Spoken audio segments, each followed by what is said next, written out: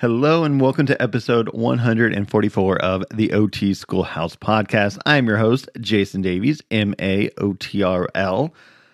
That just feels so weird to say. You write it at the end of your name so often, or MSOTRL, whatever it might be, COTA, but to actually say it out loud is just a little weird.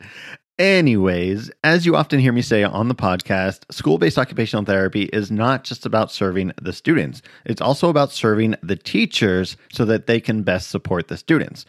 After all, they are with the students a significant amount of more time than we get with our 30 minutes a week or whatever it might be. So, supporting the students by supporting the teachers.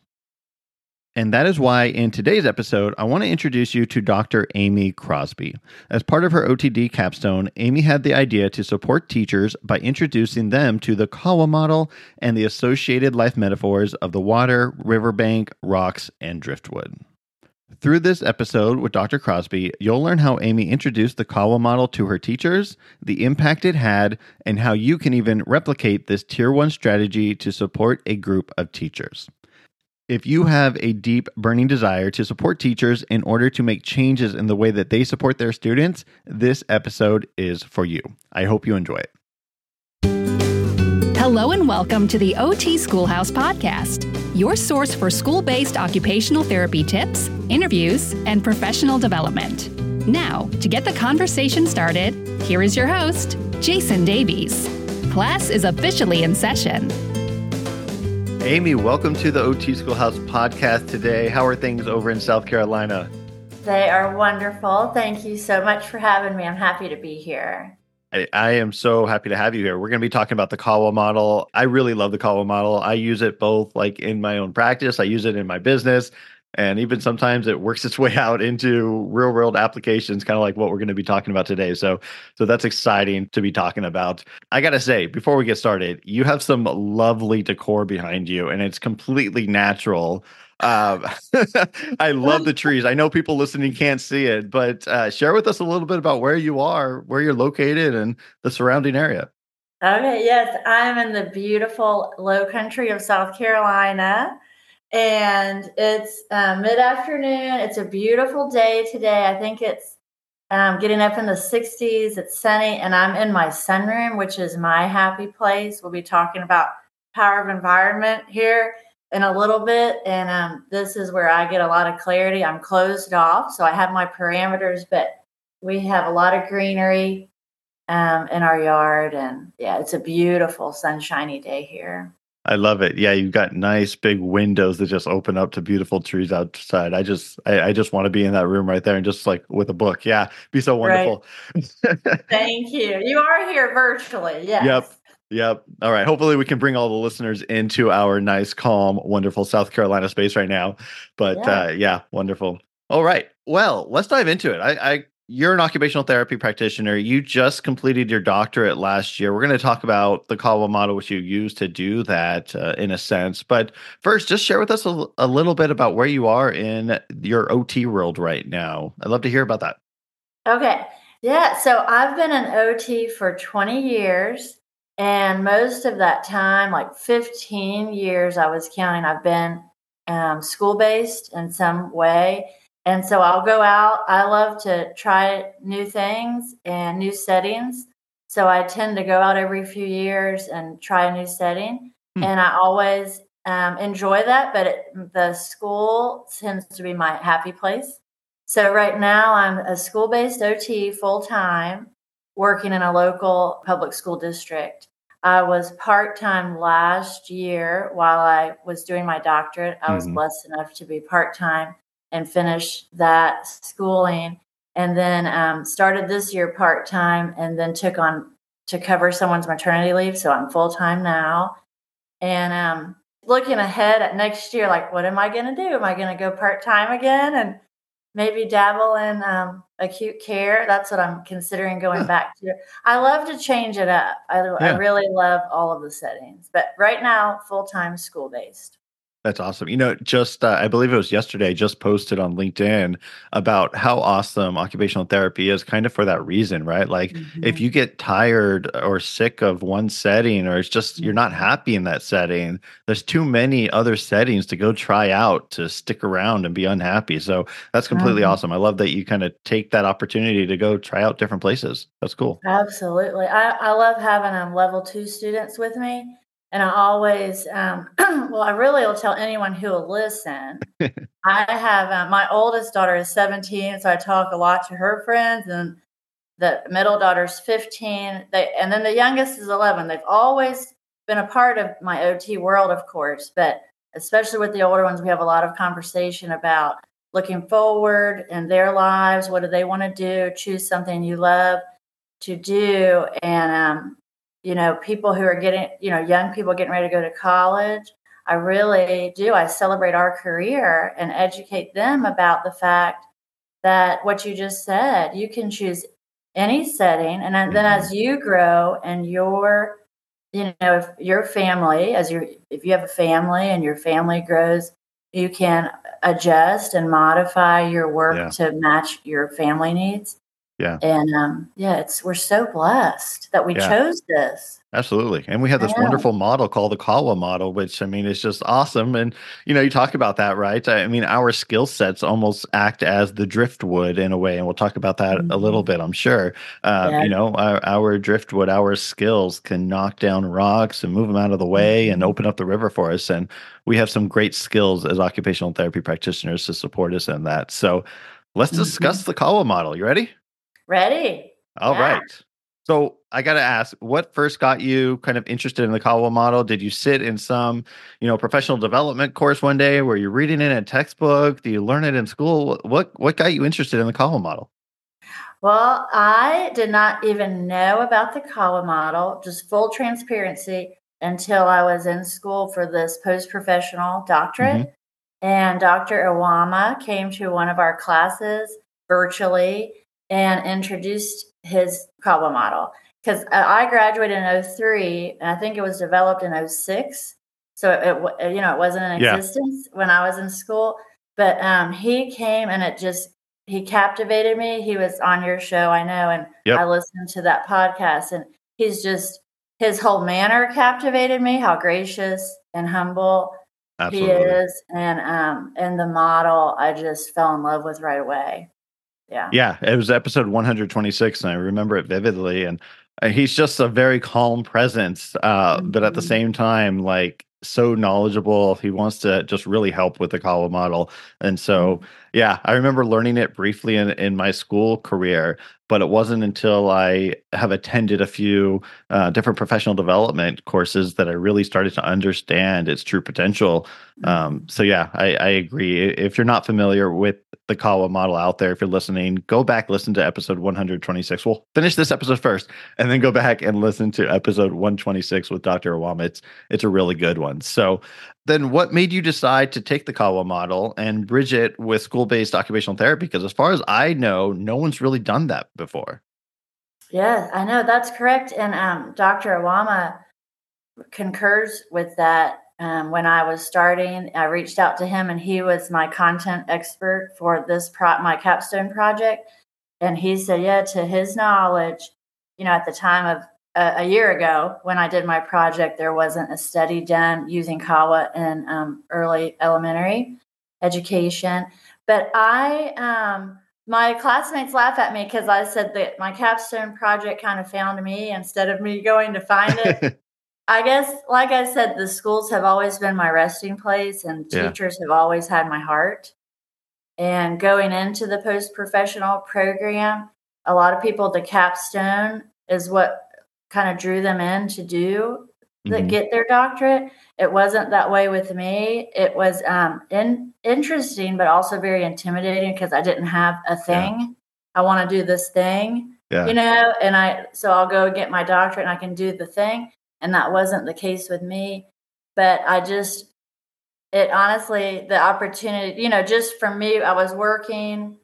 All the seeds were planted at all the right times, just different. Hmm. Here's the deal. Okay. For the greater part of 20 years, I've worked in schools. I come from a family of educators. And so teachers personally and professionally have always had my heart. Okay. So I've done like private OT and been the private OT in daycares and private preschools. I've been the school-based OT. I've done, I love doing teacher trainings. So I've been, the educator for staff, teaching them different things in the scope of OT. And I've been in a consultant role. And so I love working with teachers. And I took 3 years off before and during COVID, not due to COVID, but I took the year before COVID, we decided to homeschool our three. And then COVID happened, and we were thankful we'd already decided that.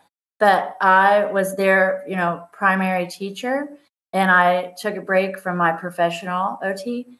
And when I re-entered, we went back to mainstream traditional school after that 3 years. And when I re-entered my professional role, I was setting up a training with a preschool director who we've been working together for 15 years. And I went in to visit with her, and we met in person, and we're so excited to see each other.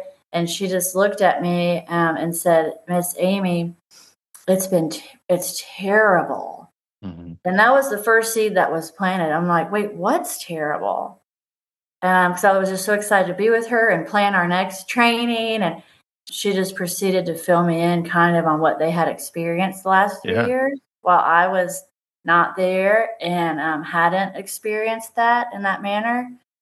And that was the first seed that was planted. And then as I reached out and had more conversations, and then I, went to work back part-time to work while I was doing my doctorate. And that was just restated across the board, consistently among all of my teachers. That's why I say it came to me. You know what I mean? Yeah. Just as I was just going through real organically, re-entering the world, my professional role, I just was so discouraged and sad for them and shocked again and again and again, going in the classrooms and seeing they were just depleted from the last 3 years. It really had taken like a chronic toll on them. So that was the need. It was right in front of me. I mean, I didn't go looking. You know what I mean? Mm-hmm. It was right there. So I was blessed to be in that position at that time, with this opportunity. Hey, what project do you want to do? But like I said, a couple years before, I never had a project I was dreaming of, but it was right there in front of me. So I was blessed to have that opportunity. And then learning about the Kawa model, I felt that would be a nice match for the teachers. I love spreading good news when I do trainings. That's what I feel like I'm doing, is just sharing good news with them that I want them to know, because it's going to make their life better. That's what I always feel like I'm doing. I'm doing a training. And I had that same feeling with the Kawa model. Like, they need to know this. They need to know about it. If they know about it, they'll use it. If they use it, it's going to help them, which is going to help their students. So that's kind of how it started. Yeah.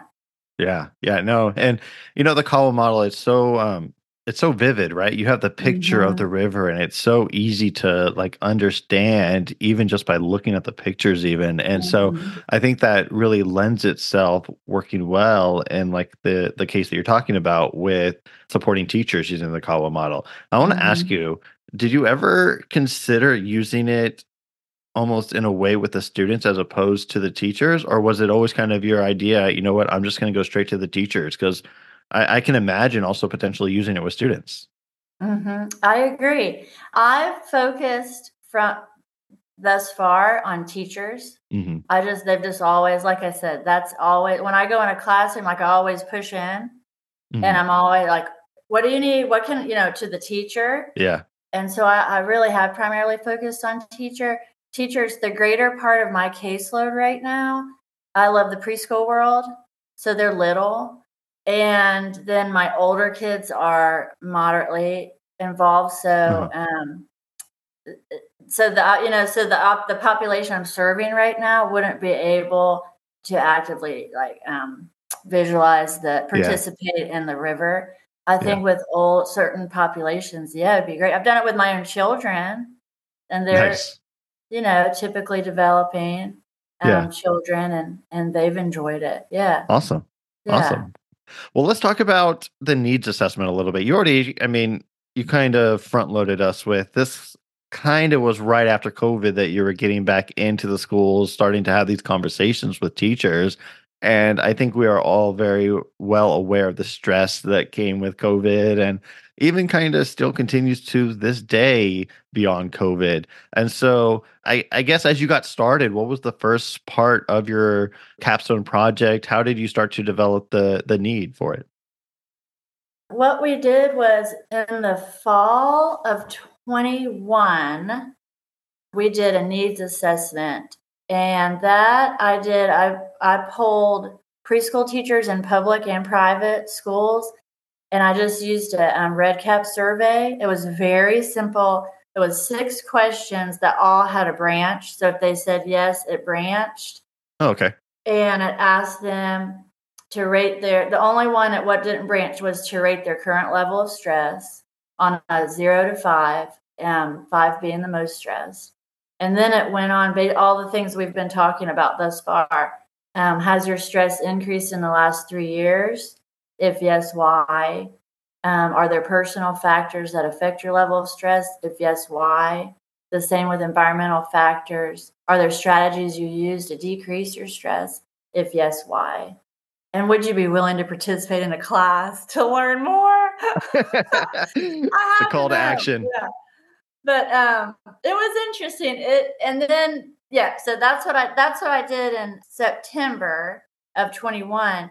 Prior to that, I did a literature review, to dig into what the research, the existing research out there. And that was interesting because some key points from that are relevant, that are so relevant, are that we know this. We already know this, but just to see the research, in black and white is so powerful.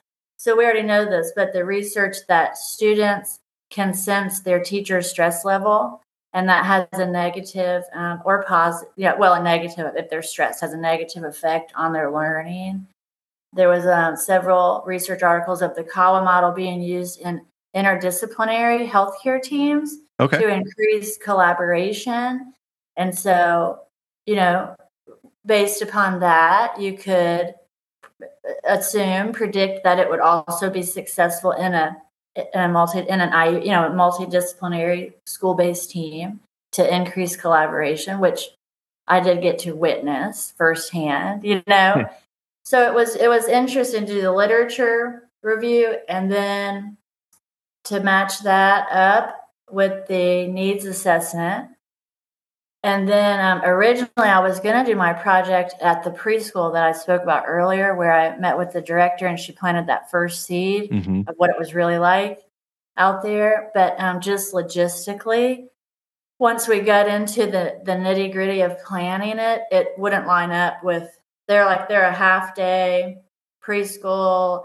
The teachers leave right at, when the kids leave, they don't have planning. They don't have teacher work days. And so we couldn't fit me in there on a weekly basis. Yeah. Gotcha. So I changed to the public school where I was working, which was a beautiful, and it made the project, I think, the findings of the project more far reaching. It has 700 to 1,000 students at the elementary school. And so, to do it there, greater population, more diversity there. Yeah, absolutely. And I mean, I know we have a lot of OT practitioners that work in charter schools, private schools, but a majority of us are in that public setting. So it could be more widespread. The results could be used further. Let's talk about some of that needs assessment data a little bit. My first question is, how many teachers were you able to get to support you with that questionnaire that you sent out? So for the needs assessment in the fall, that one. So I had 29 teachers filled it out. Cool. and for me, which was great. And I just sent it out, just word of mouth, like all my school-based OT friends. Please send this to your preschool Yeah. teachers. My sister's a teacher. Everyone just kind of sent it out for me. Yeah. And it was throughout the state. Cool. And so I was very pleased with that. To have 29. Yeah.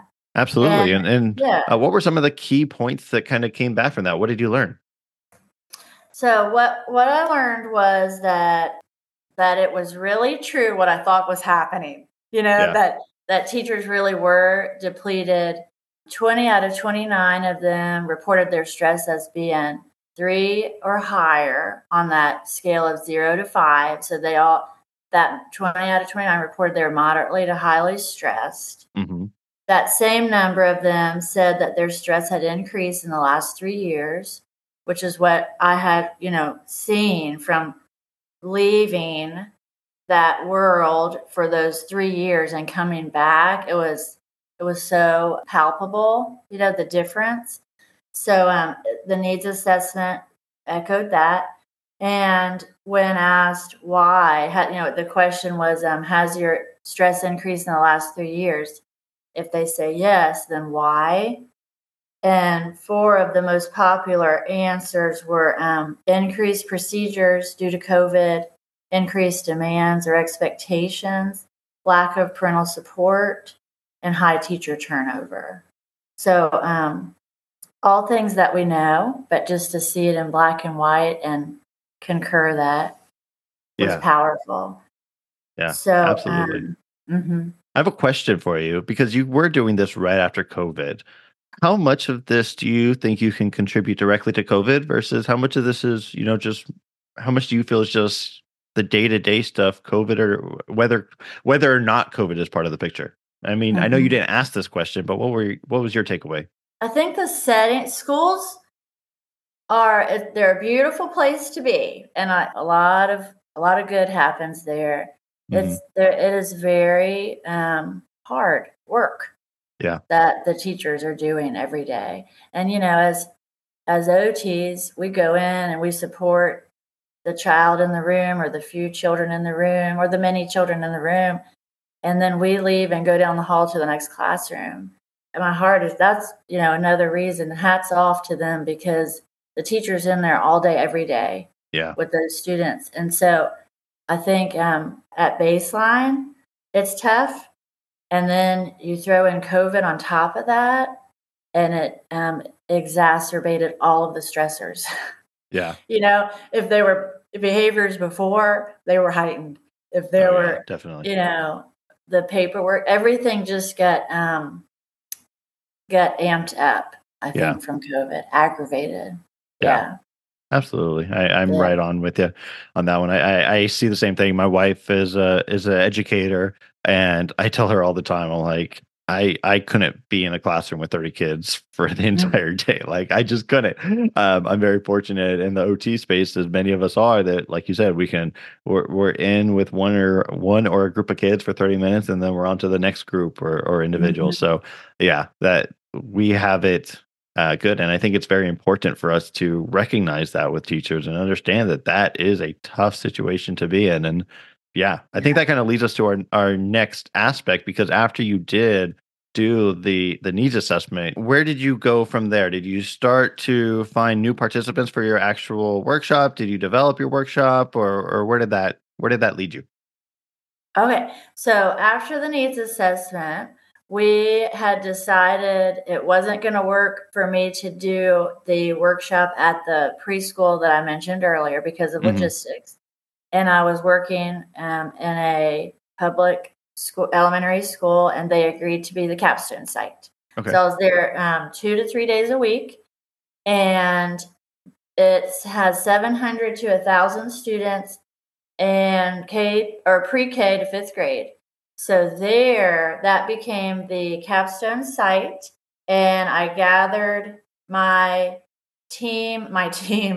I gathered my capstone population. It was 10 teachers, educators. One was a school psychologist, 2 speech pathologists, and then 7 teachers.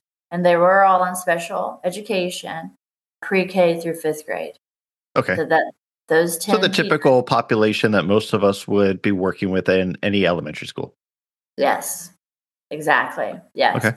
And they were with me through the duration. It was the whole process, 5 weeks. And they all 10 out of 10 were there for the duration of the workshop.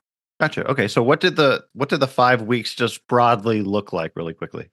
Okay. So what we did is we met every Wednesday.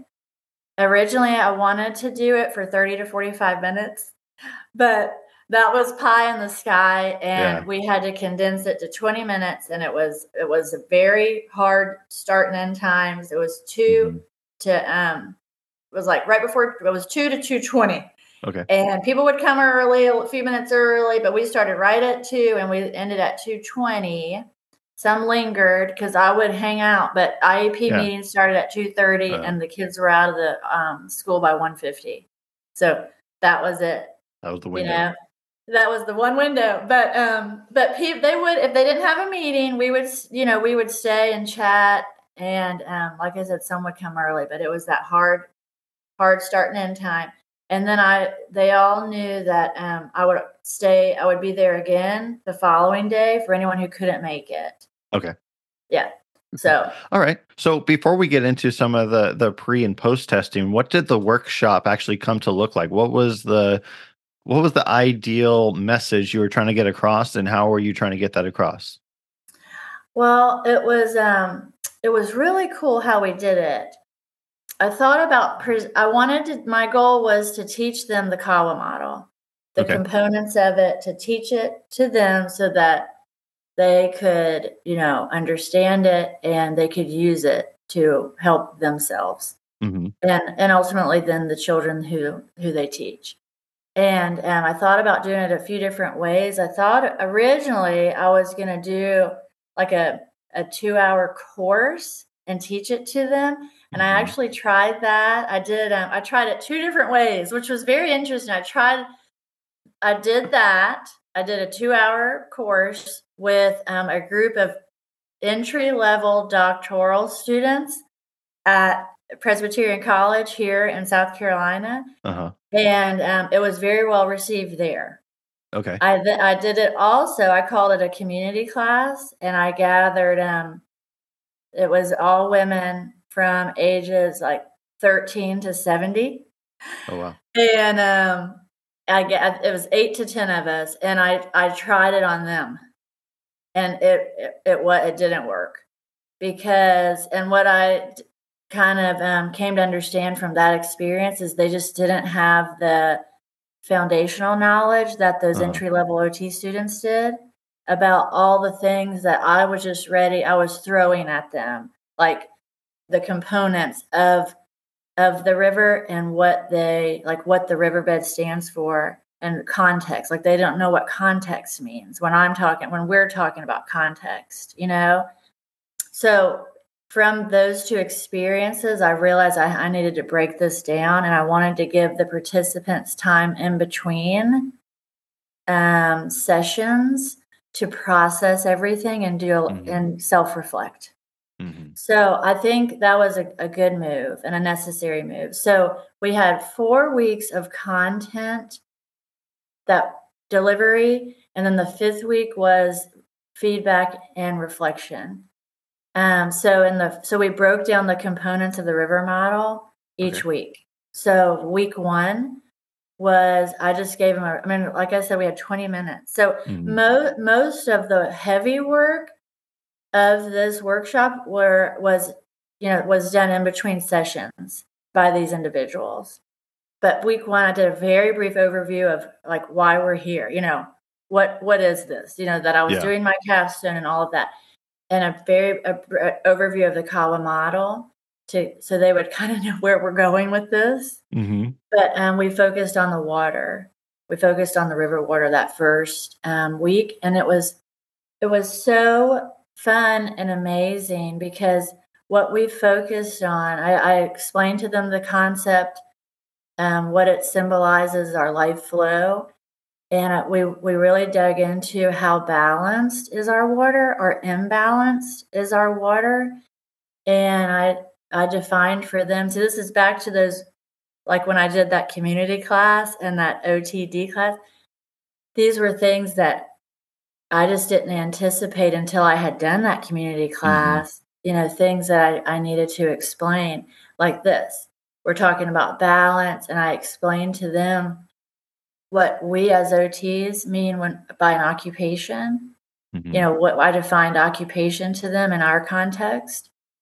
And I had them go through a weekday and a weekend day and go through all of their occupations that they could remember, all go through everything that they did in a day, all of their occupations, and sort them in either productivity, leisure, or self-care. Okay. To put each occupation in one of those categories and look at that and reflect on that. So they did that for a weekday and a weekend day. That was very enlightening because most were out of balance, like we all are. Yeah. I randomly picked 3. Everybody, I should have said in the beginning, everybody got a manual, a folder with the materials in it. Uh-huh. And I randomly picked 3 of those at the end with their permission. And 2 of the 3 that I picked and looked at their inventory of their occupations, their productivity occupations, were 4 times that of any of the other categories. Because but we know that. Yeah. Sounds like my life. I know. I mean, we know that, but just to see it and for them, it's powerful. Yeah. It's powerful to see it in black and white. It was for them and for me too.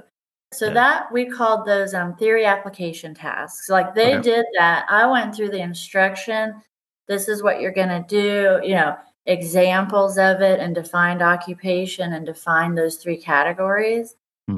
And once I felt confident they understood what they were going to do that week, then they took it and they did that on their own time that week. Another thing they did that week that was enlightening was the MOHO, the model of human occupation, the role checklist and the interest checklist. Okay. And that was powerful for them too, because it had them on the interest checklist. It's like 2 pages of all kind of hobbies. Yeah. All kind of hobby, from gardening to drawing. I mean, every hobby. Yeah. And they go through and literally check I think it's like in the last 5 years, was this a hobby? Would you like to get into it in the future? It has them just reflect on, that used to be an interest of mine and I'm not doing it currently. Would I like to do it in the future? And that was from the feedback from the participants. That was a powerful exercise as well. Yeah. Awesome. So those 3 things, the sorting their occupations, doing the inventory checklist and the role checklist, those were the self-reflective theory application tasks that they did that first week. Gotcha. Okay. And then we would get back together. Yeah. Yeah. So then you move on to week 2 and what was the theme for week 2 and then what was the exercise?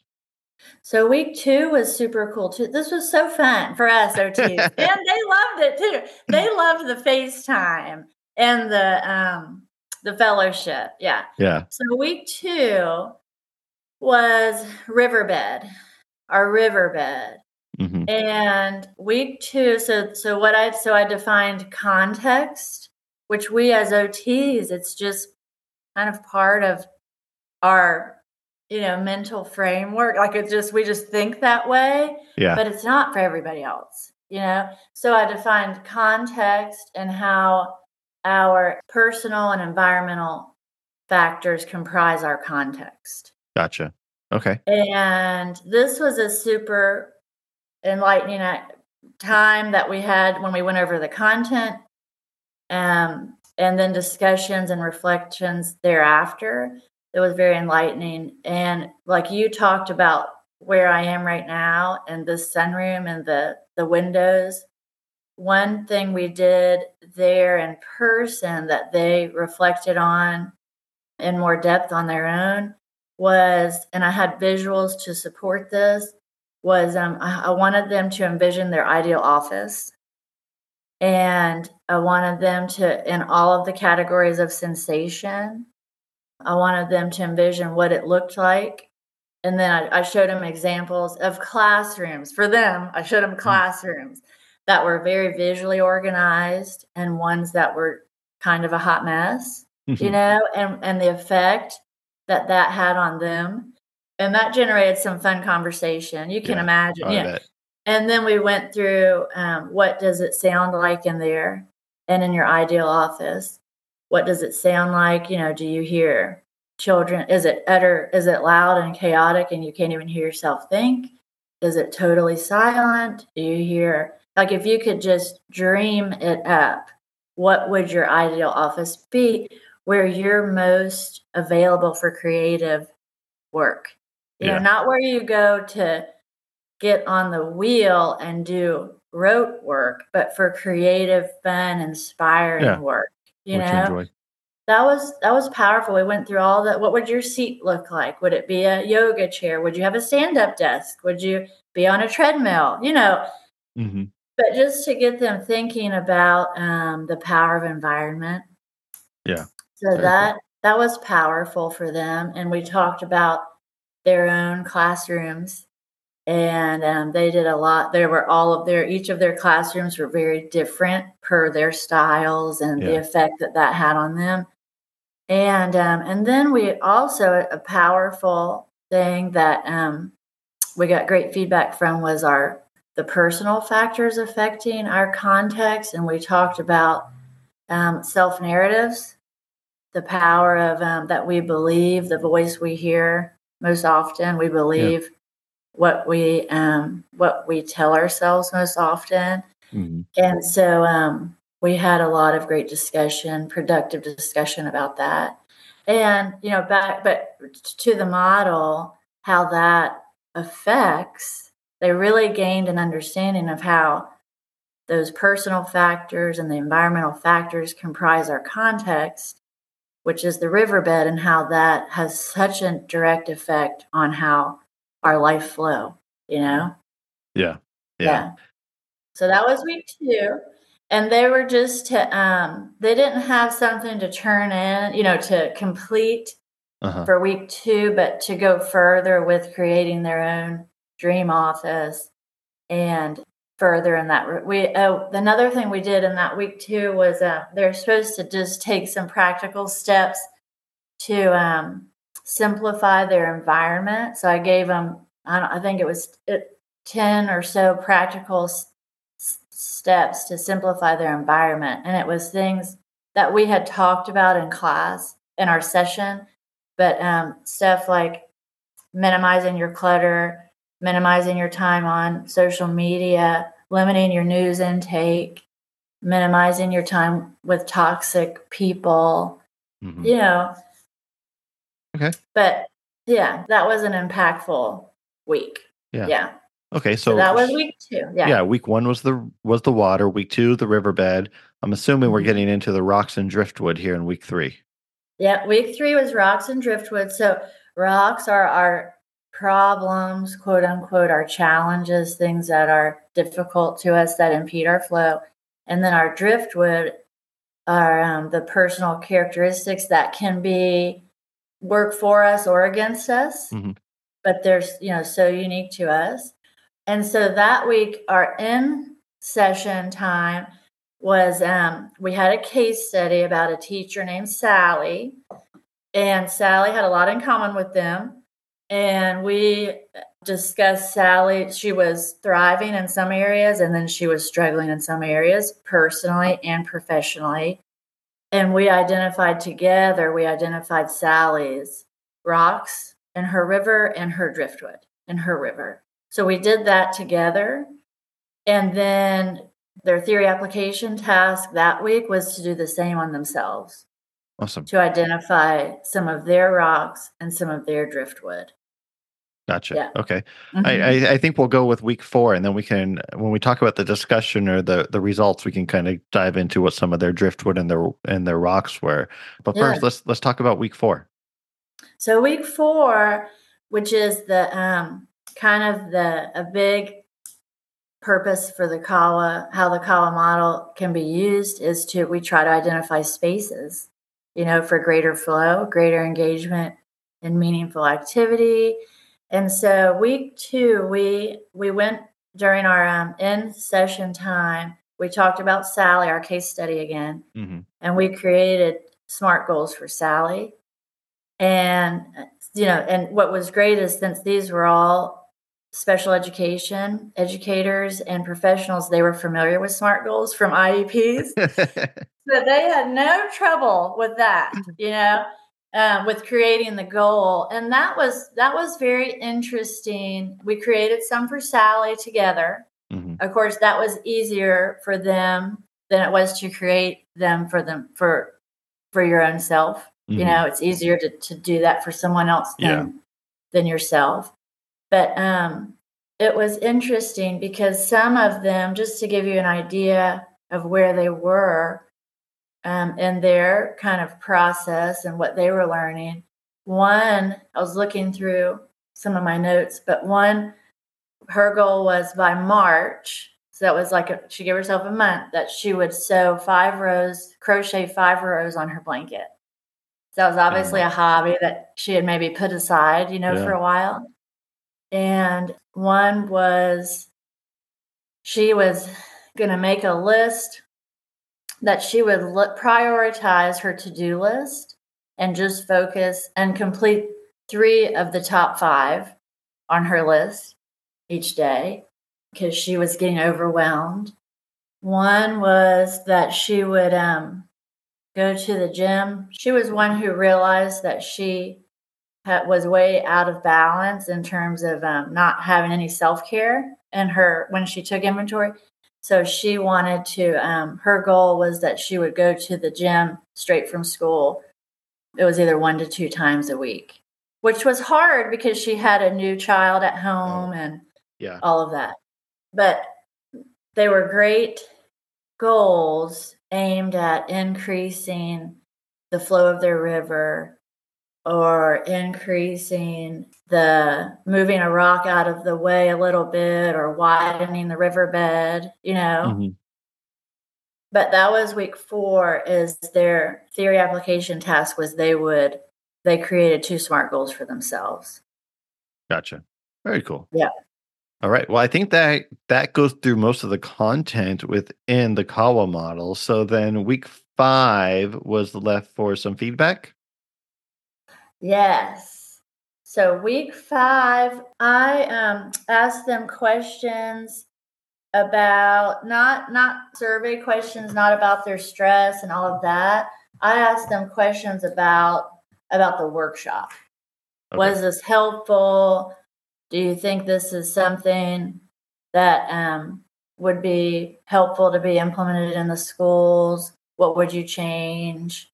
What was the best part? Was there anything you would eliminate? Just questions like that in terms of the workshop to help me moving forward with it. If it was something to offer again or to, how to modify it to make it better. Yeah. And what did you learn from that? Everybody loved it. We it's hard because really all 10 out of 10 loved what they loved about it is what makes it so hard to do, but they loved the in-person aspect because they loved the fellowship, like I said, the dialogue that was started there. And they said they loved getting together and talking and learning and studying something outside of what they do all day, but they wish they had more time. I don't know how to fix that, because of within that setting, I don't know how to fix that. Yeah.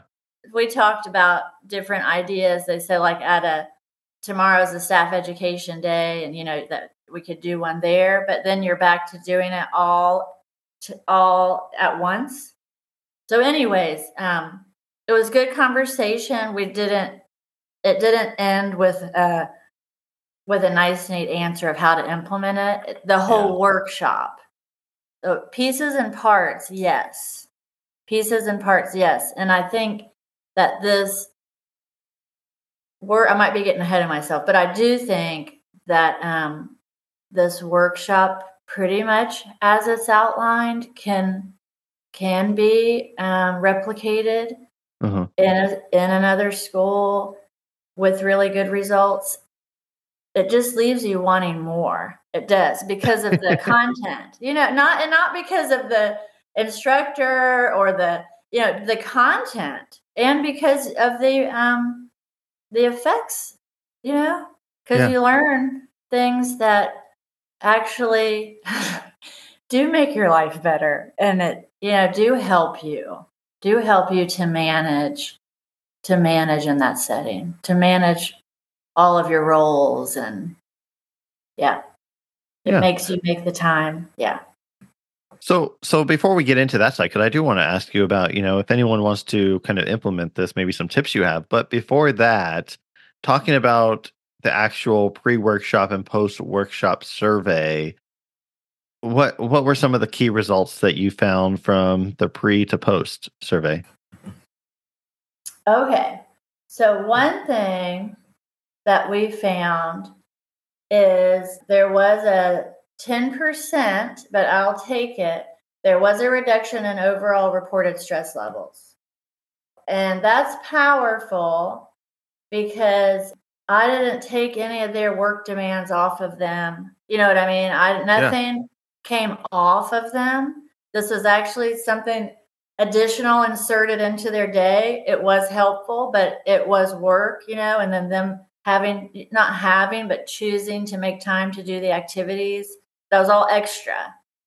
And even in spite of all of that, there was a 10% reduction in stress levels report when you compared the pre and post workshop surveys. There was a greater use of stress reducing strategies afterwards compared to before. So specifically 2 deep breathing and thought reframing strategies.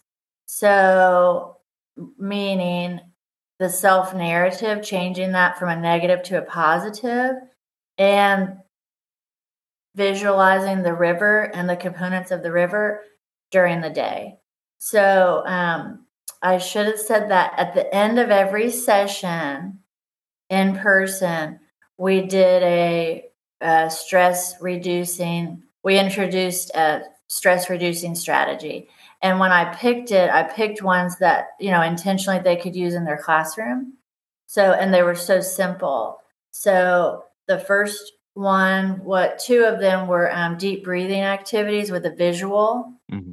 And one was the rainbow, and it's just pretty and colorful and happy, of course, but you trace, as you trace over, it has the arrows that tell you, you trace left to right and inhale, and then you switch rows, you switch colors, and you come back on the exhale.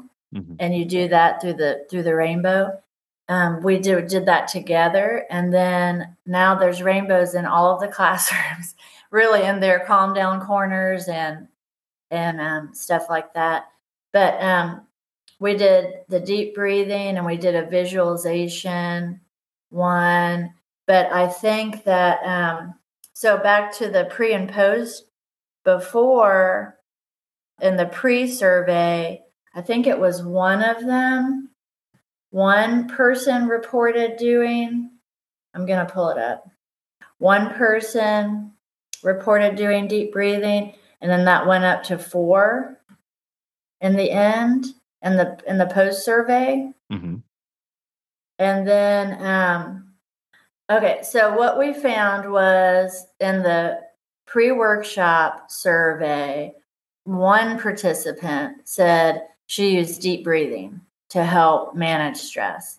Mm-hmm. After the workshop, 4 said they used deep breathing. That's pretty impressive to me, mm-hmm. Very positive. And before the workshop, no participants reported using reframing thought strategies, which would be like visualizing the Kawa model as a whole or a component of the Kawa model, or it would also be like changing your self-narrative from negative to positive. Mm-hmm. But none of the participants reported using that pre-workshop, and 4 of them reported using it after. So those were the 2 biggest changes and noteworthy changes in terms of strategies that they use to manage the stress that I would attribute to the workshop. Also, so in terms of environmental factors, in the pre-workshop survey, 60%, so 6 out of 10 of the teachers reported that there were environmental factors at work that increased their stress. And then after the workshop, that increased to 80%. And I think this points to an increased awareness of what environmental factors are. So before they knew they were stressed, but they couldn't perhaps necessarily articulate what was causing that stress in the environment. And they, through the workshop and the study of context and all of that, they gained an awareness of that.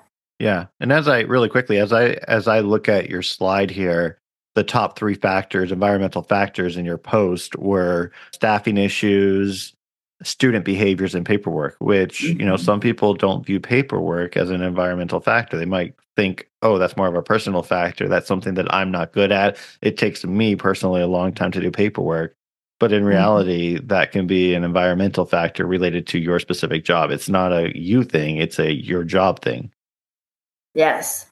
Yeah, their personal factors listed were anxiety and depression. That was listed in both pre and post. That's not changing. We can't change that.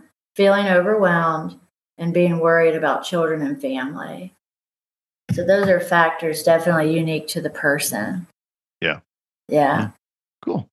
All right. So at the end of the day, what are your thoughts on this? Just kind of in general, like, is this something that you hope to do again? Are you already doing it again? Are you still using what you learned in your everyday practice? Just kind of overall, what were your takeaways? So I would love to do this again. I've thought of a few different things, but what has happened thus far is we've kept the language going. Because you still work at the same school, right? Yeah, I'm at the same school. 10 out of 10 of us are still there. No, 8 out of 10. 8 out of 10. The 2 speech therapists left. 8 out of 10 of us are still there. And the language is definitely still going. The deep breathing is still going. I learned that this is some powerful takeaways. Teachers will utilize strategies if they can use them for the children in their classroom. Do you know what I mean? Yeah. And it like with the rainbow breathing, that's just a prime example.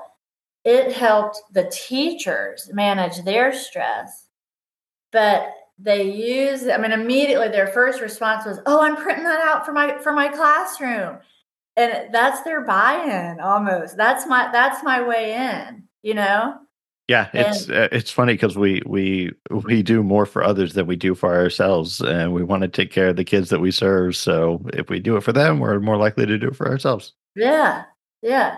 So that's important. When I think about reaching a teacher, I need to do it where she or he understands that it'll ultimately help their students. Do you know what I mean? Then I have their buy-in. Same with strategies when we go in the classroom, and we're like, Johnny needs to be set up on an angled surface and that'll help his grasp, or Sally needs to have this visually blocked over here. But when they when we get buy-in from the teacher because she sees the effectiveness of that strategy, do you know what I mean? That's when she's going to use it. So it's the same with this. When she or he sees that, oh yeah, if I learn this and I can model it for my students, I'll do it. But So the language is going. I've learned. It's just reminded me of the OT. I do think that what I learned from this is it's different than when I went into OT in the schools.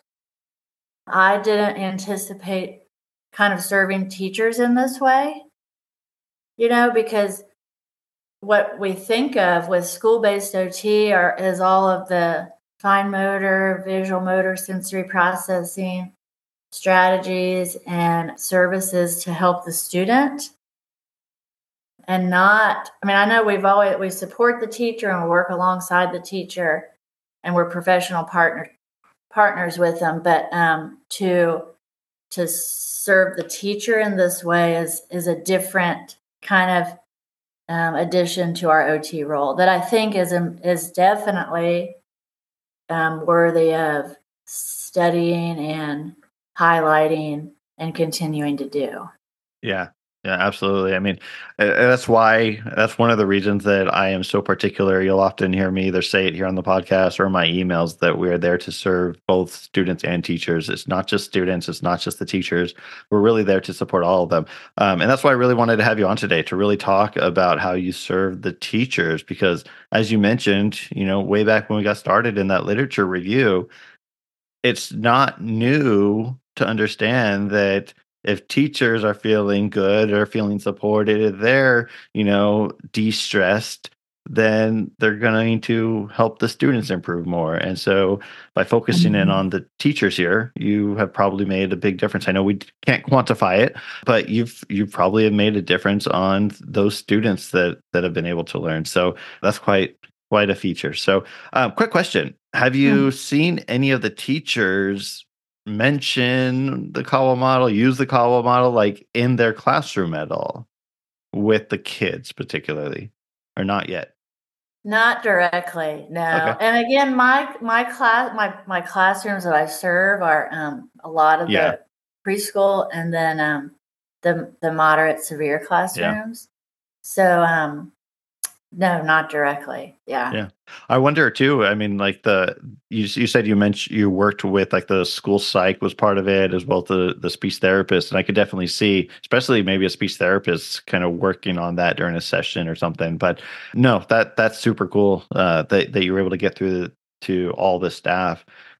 Before we wrap up here really quickly, some quick tips that you might have for anyone who might be interested in kind of running this type of a group with their teachers at their school sites? I guess my first thing I would say is it's doable and it's worth it. Yeah. And a starting place. I mean, we've been thinking of other time frames, but in the school day, where you can capture all of those people. And It's hard. if you find one, email me because we can't find it. But It's true. So I would just say start with what you have, and you don't have to have. It is so much content, but a lot of it is done individually. One you just do it on your own individually in between sessions. So this is a great starting place. 20 minutes, 4 weeks, 5 for that feedback week, and it really it's worth it and it's doable is what I would want to say. Yeah. Yeah, absolutely. And your capstone project is available, and so anyone can go and read your capstone project for a little breakdown of how you did it. And then there's so many YouTube videos about the Kawa model. If you need to learn more about it, you can also go to kawamodel.com to learn more about the Kawa model. So if you're not quite familiar with it yet, you can definitely learn more about it before you try something like this. Completely agree. When it comes to working with teachers and providing like training to teachers, shorter is better.